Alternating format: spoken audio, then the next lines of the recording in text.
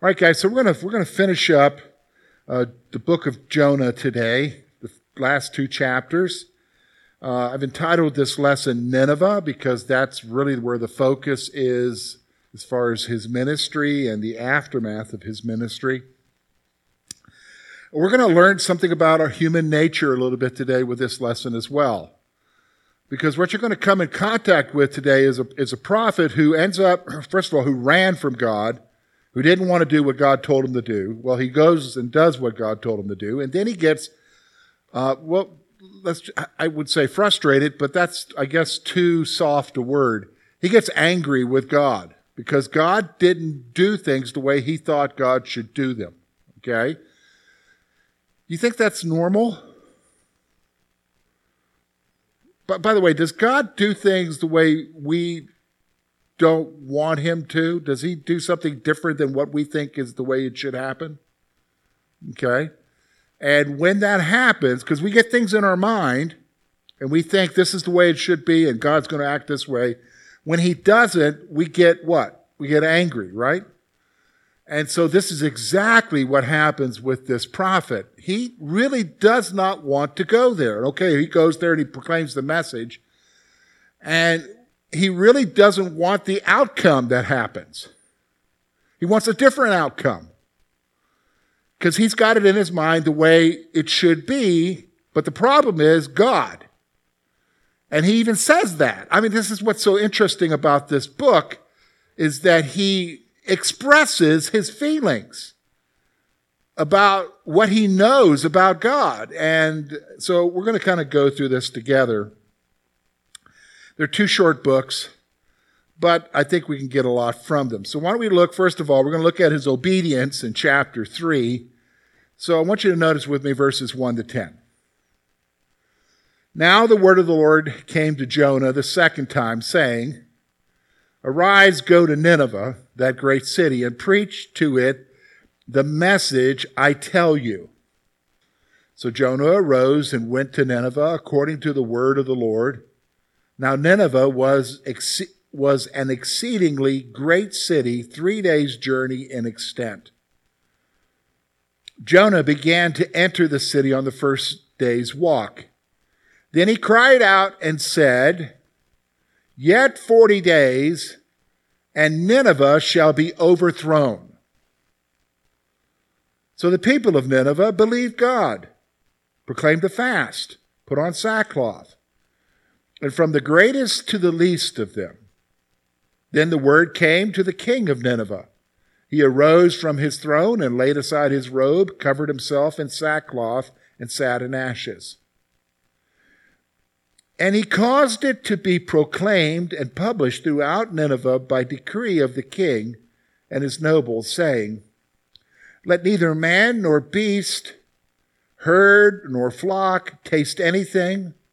Do not let them eat or drink water, but let man and beast be covered with sackcloth and cry mightily to God. Yes, let everyone turn from his evil way and from the violence that is in his hands. Who can tell if God will turn and relent and turn away from his fierce anger so that we may not perish?" Then God saw their works, that they had turned from their evil way. God relented from the disaster that he said he would bring upon them, and he did not do it. All right, so let's take a look at this. We're going to talk about his obedience here and what God's actions are because of that obedience. All right, so first thing I want you to see is the word of the Lord came to Jonah a second time, telling him to go to Nineveh. So God basically reinstitutes the call. Remember, it's the same call that he gave him the first time, but the first time he was headed towards Tarshish. He didn't want to go to Nineveh. Well, now that Jonah is back in the presence of the Lord in Israel, he sends a word again telling him to go to Nineveh. So he was to prophesy against the city with the message that the Lord tells him. So he was supposed to go and preach this message that God tells him to preach. Okay? God tells him to preach. Now, the journey to Nineveh, in obedience to the Lord, Jonah traveled to Nineveh, which would be a several days journey. Nineveh would be located in what we would know of today as Syria, okay? So from northern Israel to Syria, it would be about a 3 days journey or so. The writer describes Nineveh as a great city that takes 3 days to travel across. 3 days to travel across. So this is how big, it's so spread out that to get from one end and populate it to the other, it would take you 3 days to get across. That's how great the city was. Now here's his ministry. This is just the simple, here's a guy who doesn't want to do it anyhow, but here's the simple message God tells him. Jonah entered the city and proclaimed a simple message. You can't get any more simpler than this. Here it is. He proclaimed that in 40 days the city Nineveh will be overthrown. That's it. That was his only message. He goes from one end, just walks a straight path through, proclaiming a message that in 40 days the city is going to be overthrown. He doesn't say why. He doesn't say who. Did you understand what I'm saying? That's his message. Okay? And he does it. And then the unexpected happens. Because, okay, by the way, when you see somebody on a street corner holding a sign or proclaiming something, it's the end of the world or God save the cats or something, you know what I'm saying? When you're driving by and you see them, what do you normally think? What is your typical response when you see that? They're nuts. Do you stop and ponder their message? No, not usually. Is Bruce the only one who's like that? No, we're all, so I don't think things have changed through the centuries, right? You know what I'm saying? Here's a guy, he's obviously not from Nineveh, so he's not a Syrian. And he's traveling through, and he just proclaims this simple message, and you would think that would be it. Well, there's a response. People from every level of society believed God and humbled themselves. Now, let me just stop for a moment. When it says believe God here, it's not talking about a saving faith. Okay? It's not talking about a saving faith here. Now, it's a saving faith in the sense of it's going to save them from disaster, but if they acknowledge God. Well, what do you mean it's not a saving faith, George? Well, in order for you to be a part of the chosen, the promise, primarily you would have to be associated with who? Yeah, Israel. And there would be a process for God-fearers to become a part. It's called proselyting, okay? These folks didn't just all of a sudden become bent towards the God of Israel. They just believed that remember they're polytheistic. They have many gods. So this one God said they're going to believe this God. And so they humbled themselves, all right? They humbled themselves. Now, when they humbled themselves, what did they do? They fasted, which means they go without without food for a certain period of time. But beyond that, they put aside their clothes and put on sackcloth and ashes. Now, does anybody know what sackcloth is? Yeah, it's like a burlap bag. Yeah. It's really comfortable material, isn't it? Yeah, and so they would put that on, and then they would put on ashes. Where? Throw ashes on their head. Okay? And it's all a sign, a public sign, because they're very much in outward appearance of humility. Okay? So they're being humble here.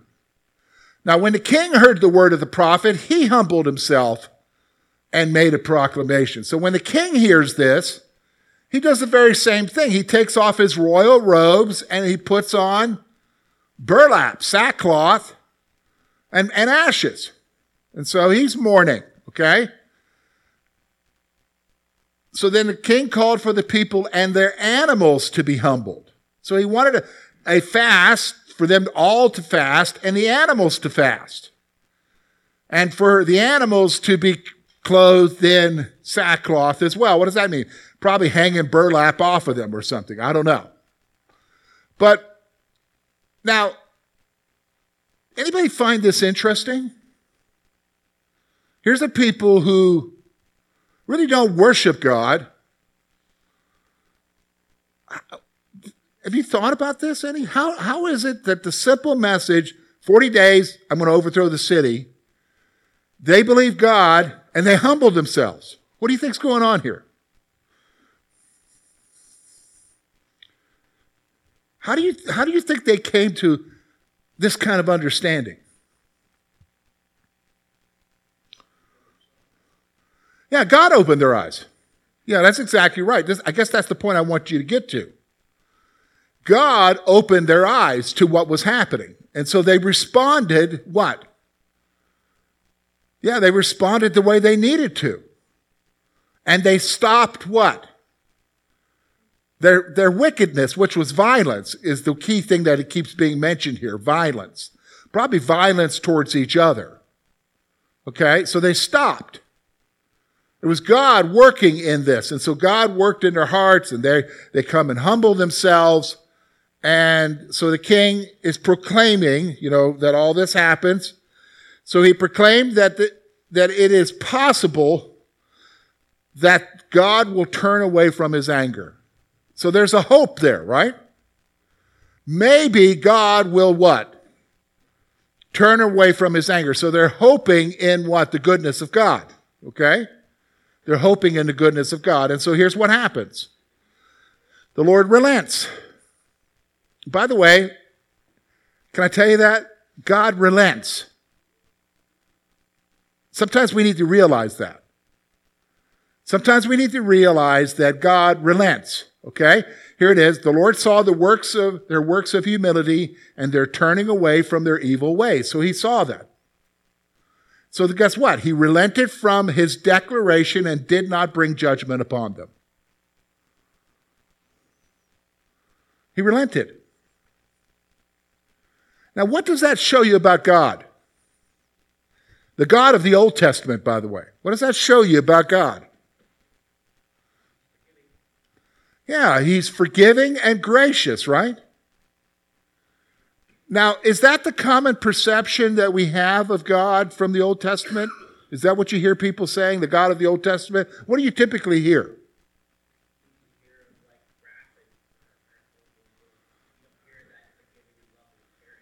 Okay, so typically what you hear is he's ready to drop the hammer. So here's a city he's going to drop the hammer on. But this passage makes it clear what? That he what? Relents. He's gracious. I think it's interesting. Other prophets would say he takes no delight in the destruction of the wicked. God is not happy about people going to hell. Do you understand what I'm saying? He's not happy about people experiencing judgment at all. And that's the God of the Old Testament. That's not even getting to the New Testament. By the way, the God of the Old Testament is the same God in the New Testament. We don't make the distinction. Okay? We don't make the distinction. So we see Jonah's obedience. Well, chapter 4, I've entitled it Jonah's anger. Okay? Because now you're going to see how the prophet reacts. Because, by the way, is this the outcome that Jonah wants? No, what does he want? He wants their destruction, okay? So here's what I want you to see. Look with me at chapter 4, verse 1 through verse 11. But it displeased Jonah exceedingly, and he became angry. So he prayed to the Lord and said, "Ah, Lord, was not this what I said when I was still in my country? Therefore I fled previously to Tarshish, for I know that you are a gracious and merciful God, slow to anger, and abundant to loving kindness, one who relents from doing harm.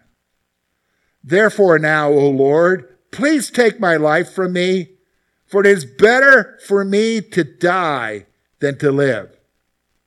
Then the Lord said, is it right for you to be angry? So Jonah went out of the city and sat on the east side of the city and made himself a shelter. And he sat under it in the shade till he might see what would become of the city. The Lord prepared a plant and made it come up over Jonah, that it might be shade for his head and deliver him from his misery. So Jonah was very grateful for the plant. But as morning dawned the next day, God prepared a worm, and it so damaged the plant that it withered. It happened that when the sun arose, God prepared a vehement east wind, and the sun beat on Jonah's head so that he grew faint. Then he wished death for himself and said, it is better for me to die than to live. Then God said to Jonah, is it right for you to be angry about the plant? And he said, it is right for me to be angry, even to death. But the Lord said, you have pity on the plant for which you have not labored, nor made it grow, which came up in a night and perished in a night. Should I not pity Nineveh, that great city, in which are more than 120,000 persons, who cannot discern between their right hand and their left, and much livestock? And that's the end of the chapter. All right, so let's talk about this. Because here's a guy who's angry. He expected God to do something. God didn't do it. He actually did something else, which he kind of figured would happen, but it's really an interesting discussion. So let's talk about it. First of all, Jonah reacts. Jonah was very displeased when the Lord relented and became angry. So now he's upset. He's angry. He prayed and told the Lord that this is why he fled from his presence. All right, so remember we aren't really told in chapter 1 why exactly he fled. We just know that he got the call to go, and off he went, paid for a passage, got on a ship, he's headed for Tarshish. Here in chapter 4, Jonah tells us exactly why he fled. He fled because he knew God would let them get away with it. Quote, get away with it. Isn't that what we say? You let him get away with it. He fled because he knew that God would relent from his destruction of them and let them survive. You know what I'm saying? Be gracious to them and everything. And he didn't want that. So he heads on out. Because here's the thing. He feels he's responsible, probably, because he's the one who proclaimed the what? Message. And the people did what to the message? They responded in the right way. You know what I'm saying? So he didn't want to do that, so he was out of there. So he prayed and told the Lord that this is why he fled from his presence. He stated, now this is what he knows about God. Now isn't this interesting? Jonah knows this about God. Here's what he says. Jonah stated that he knew that the Lord was gracious and merciful. Okay, so this is throughout the scripture, God is proclaimed as gracious and merciful. He stated then that the Lord was slow to anger and abundant in loving kindness. By the way, the slow to anger, I think some of us need to remind ourselves of that. Because we think as soon as we do something wrong, God's ready to be angry with us. He's actually a little bit more patient with us than that. He's slow to anger. And he's what? He's abundant in loving kindness. This is who God is. He also stated that the Lord was one who relents from doing harm. A better way to say that is God gives second chances. Would you agree with that? Yeah, isn't that true in our lives? Aren't we glad for that? He relents. Do you know what I'm saying? And so he knows this about God. This is what is amazing to me. Jonah knows that this is the way the Lord is. But here's the problem. Jonah asks the Lord to take his life since it would be better that he died. What do you think's going on here with the prophet? What do you think's going on with him? I mean, here he is. He's upset. He knows that God is this way. When you look at who God is, man, what a description of God, right? But he's angry, and he says it would be better for me just to be dead. Why would he say that? Okay, Rob says pride.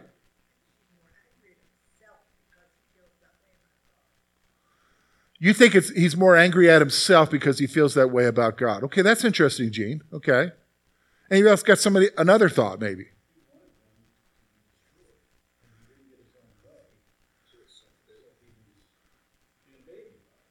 Okay. Like you said about the simple message, it seems to me like he just said the simplest message he could. He was hoping they would. Yeah, probably not. Oh, yeah, you're exactly right. Yeah, 40 days destroyed. Yeah, see it. Yeah, and you said it, John, self-pity. Do you know what I'm saying? Self-pity. He's just miserable because what he wanted didn't happen. He figured God should be with the program and do what he's supposed to do, and he didn't. God was with his own program, which he, by the way, says, I know what your program is. Mercy. Yes, mercy and grace and patience. Think about his frame of mind at that time. That would he feel like he maybe betrayed by God because he was told to go give this message, and he gave everyone the message, and then God says, "No, since you turned from your ways, did this." God said, "Why did you tell me to do that?" I think you actually are hitting on something, Tim, and that is, would he feel betrayed? Yeah, I think he would be. Yeah, because here's the thing, and this is true not just for Jonah, it's true for all of us. We become convinced that God should act certain ways, whether it's in our lives, in our communities, in our church, or even in our world with our country. And when God doesn't do that, we feel betrayed. You know, I've referred to this before with you. If you go to Matthew, I think it's the 11th chapter, John sends 2 disciples. He's in prison. He's the forerunner of the Messiah. He's in prison. He sends 2 disciples to ask Jesus because he hears all these glowing reports, and he says, hey, are you the one, or should we be looking for another? And Jesus says, go back and tell John what you see. And so he quotes 3 passages from Isaiah. And they all talk about the lame walking, the blind being made to see, people are fed. But one of the passages Jesus leaves off part of the verse, which is, he sets the captives free. And then he follows it up by, blessed is he who's not offended because of me.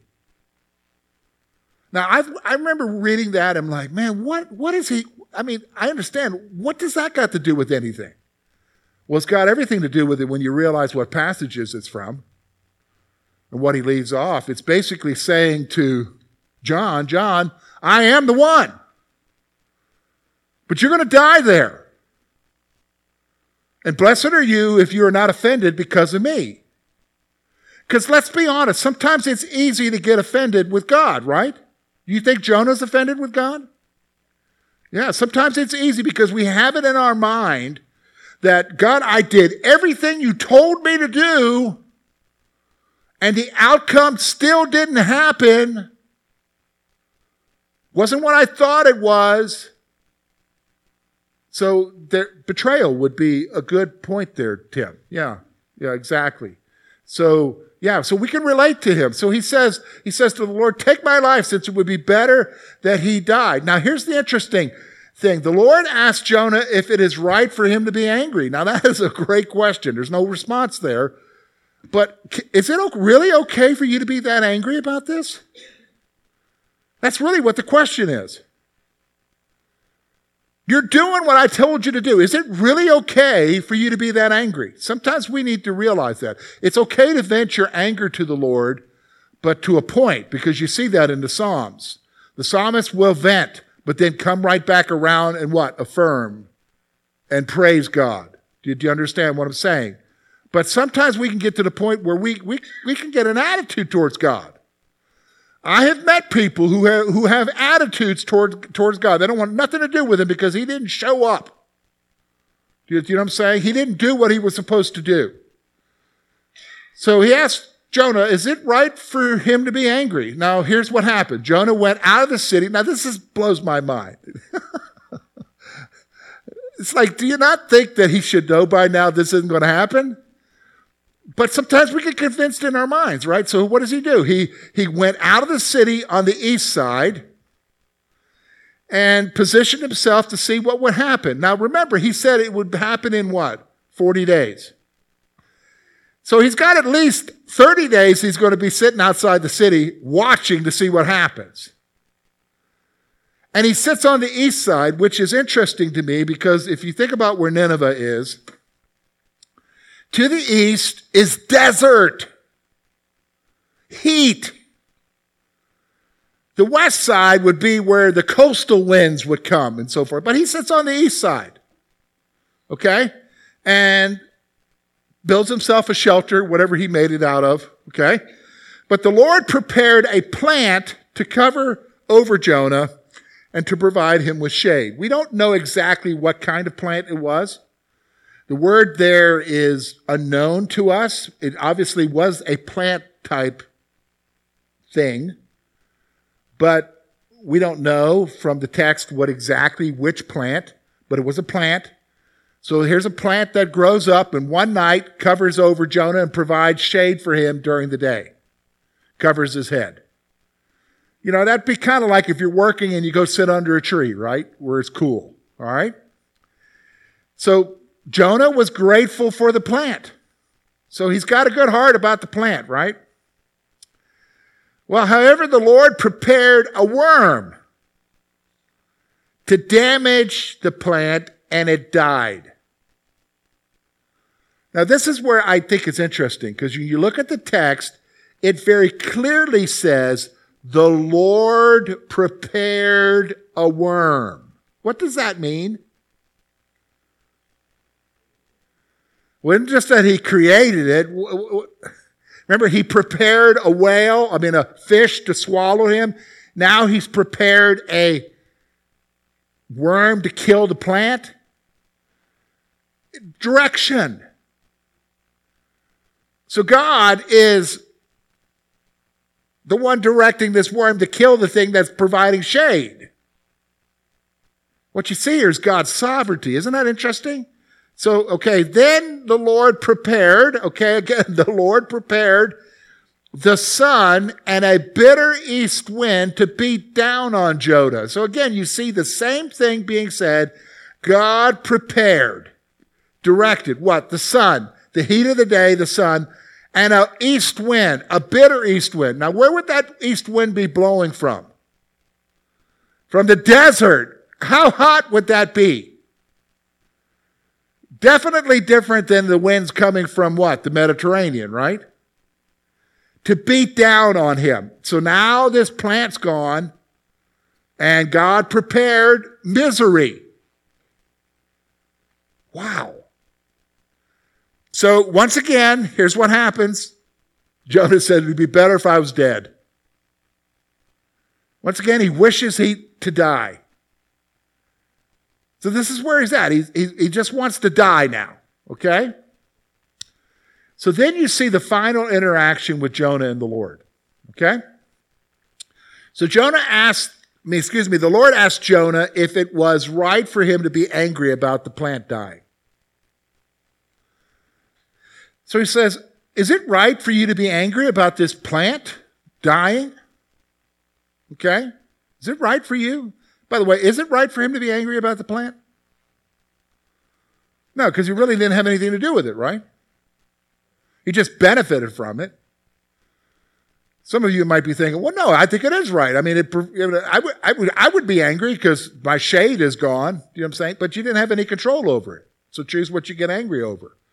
Well, Jonah replied, it was right for him to be angry to the point of death. Now, that's a crazy statement. What does that mean? He's a drama queen is what you're saying, okay? Jonah's a drama queen, okay. Wow, that's a quote. Bruce Hollepeter, Jonah's a drama queen. Okay. All right, tweet that out. Okay, so, all right, now, this is more than anger now, isn't it? He's saying it's okay for him to be angry till when? Till he's dead, to the point of death. Yeah, it's okay for me to be angry. Is that right? No, you're to be angry and sin not. Don't let the sun go down on your wrath, remember? It's okay to be angry, but you got to deal with it. He's not dealing with it. It's okay. He's saying, I can be angry to the point of death. Well, the Lord pointed out that Jonah had pity on a plant that he did not plant. So he has pity on a plant that he had nothing to do with. He didn't cultivate it. He didn't plant it. He didn't do anything about this plant, but he has pity on the plant that he has no involvement with. A plant. He has pity on it. Well, the Lord questions why he should not also have pity on 120,000 ignorant people and animals. Basically, God says, so you can have pity on this plant that you had nothing to do with. Can I not have pity on 120,000 people who don't know what's right from wrong? And the many animals that are with them, can I not have pity on them? Yeah, isn't it interesting that the prophets would tell us, Isaiah, that his ways are what? Not our ways, right? God has pity on us. And, yeah, are we thankful for that? Yeah, should we not also have pity? Okay? Should we not also... And then the book ends. That's the end of it. What do you think he's trying to communicate with that statement? Because that's the final thing. Should I not have pity? What do you think the message is there? Doesn't tell us how Jonah responds, okay? Actually, because he's a drama queen like Bruce has titled him, I don't think he responded well. But the writer doesn't tell us how he responded. But he responds by the writer basically leaves it with the one who really matters the most, and that's who? God. Because it reveals his heart. And what's his heart? He takes pity on the wicked. You know, it's interesting to me, if you go over to 2 Peter, I'll turn there, 2 Peter chapter 3. Okay, here it is, verse 9. First of all, he's addressing the issue that some people are like, why isn't the Lord here? Why hasn't he come back yet? That obviously isn't true. He's not going to come back. So he says in verse 8, but beloved, do not forget this one thing, that with the Lord, one day is as 1,000 years, and 1,000 years as a day. So he's talking about God's timing, okay? Then he says, the Lord is not slack concerning his promise. So he's not slack concerning his whole issue of coming, returning, okay? As some count slackness, but is long-suffering towards us, and not willing that any should perish, but that all should what? Come to repentance. So, do we want Jesus to come back? Yeah, we do. But the reality is that in the meantime, he's leaving it open for what? People to get saved. He's not slack concerning his promise, but he's what? Willing that none should perish. So there's still hope for who? For our loved ones, the people we work with, our neighbors, people in our world who don't know Jesus, that they would what? Come to Christ. Why? Because he's a God who's merciful, long-suffering, willing to relent, right? Now, one day it will happen. Praise God, it will happen. But then, this is the reality of who God is, right? Next week, we're going to get into Micah. The prophet Micah. We'll do an introduction for him next week.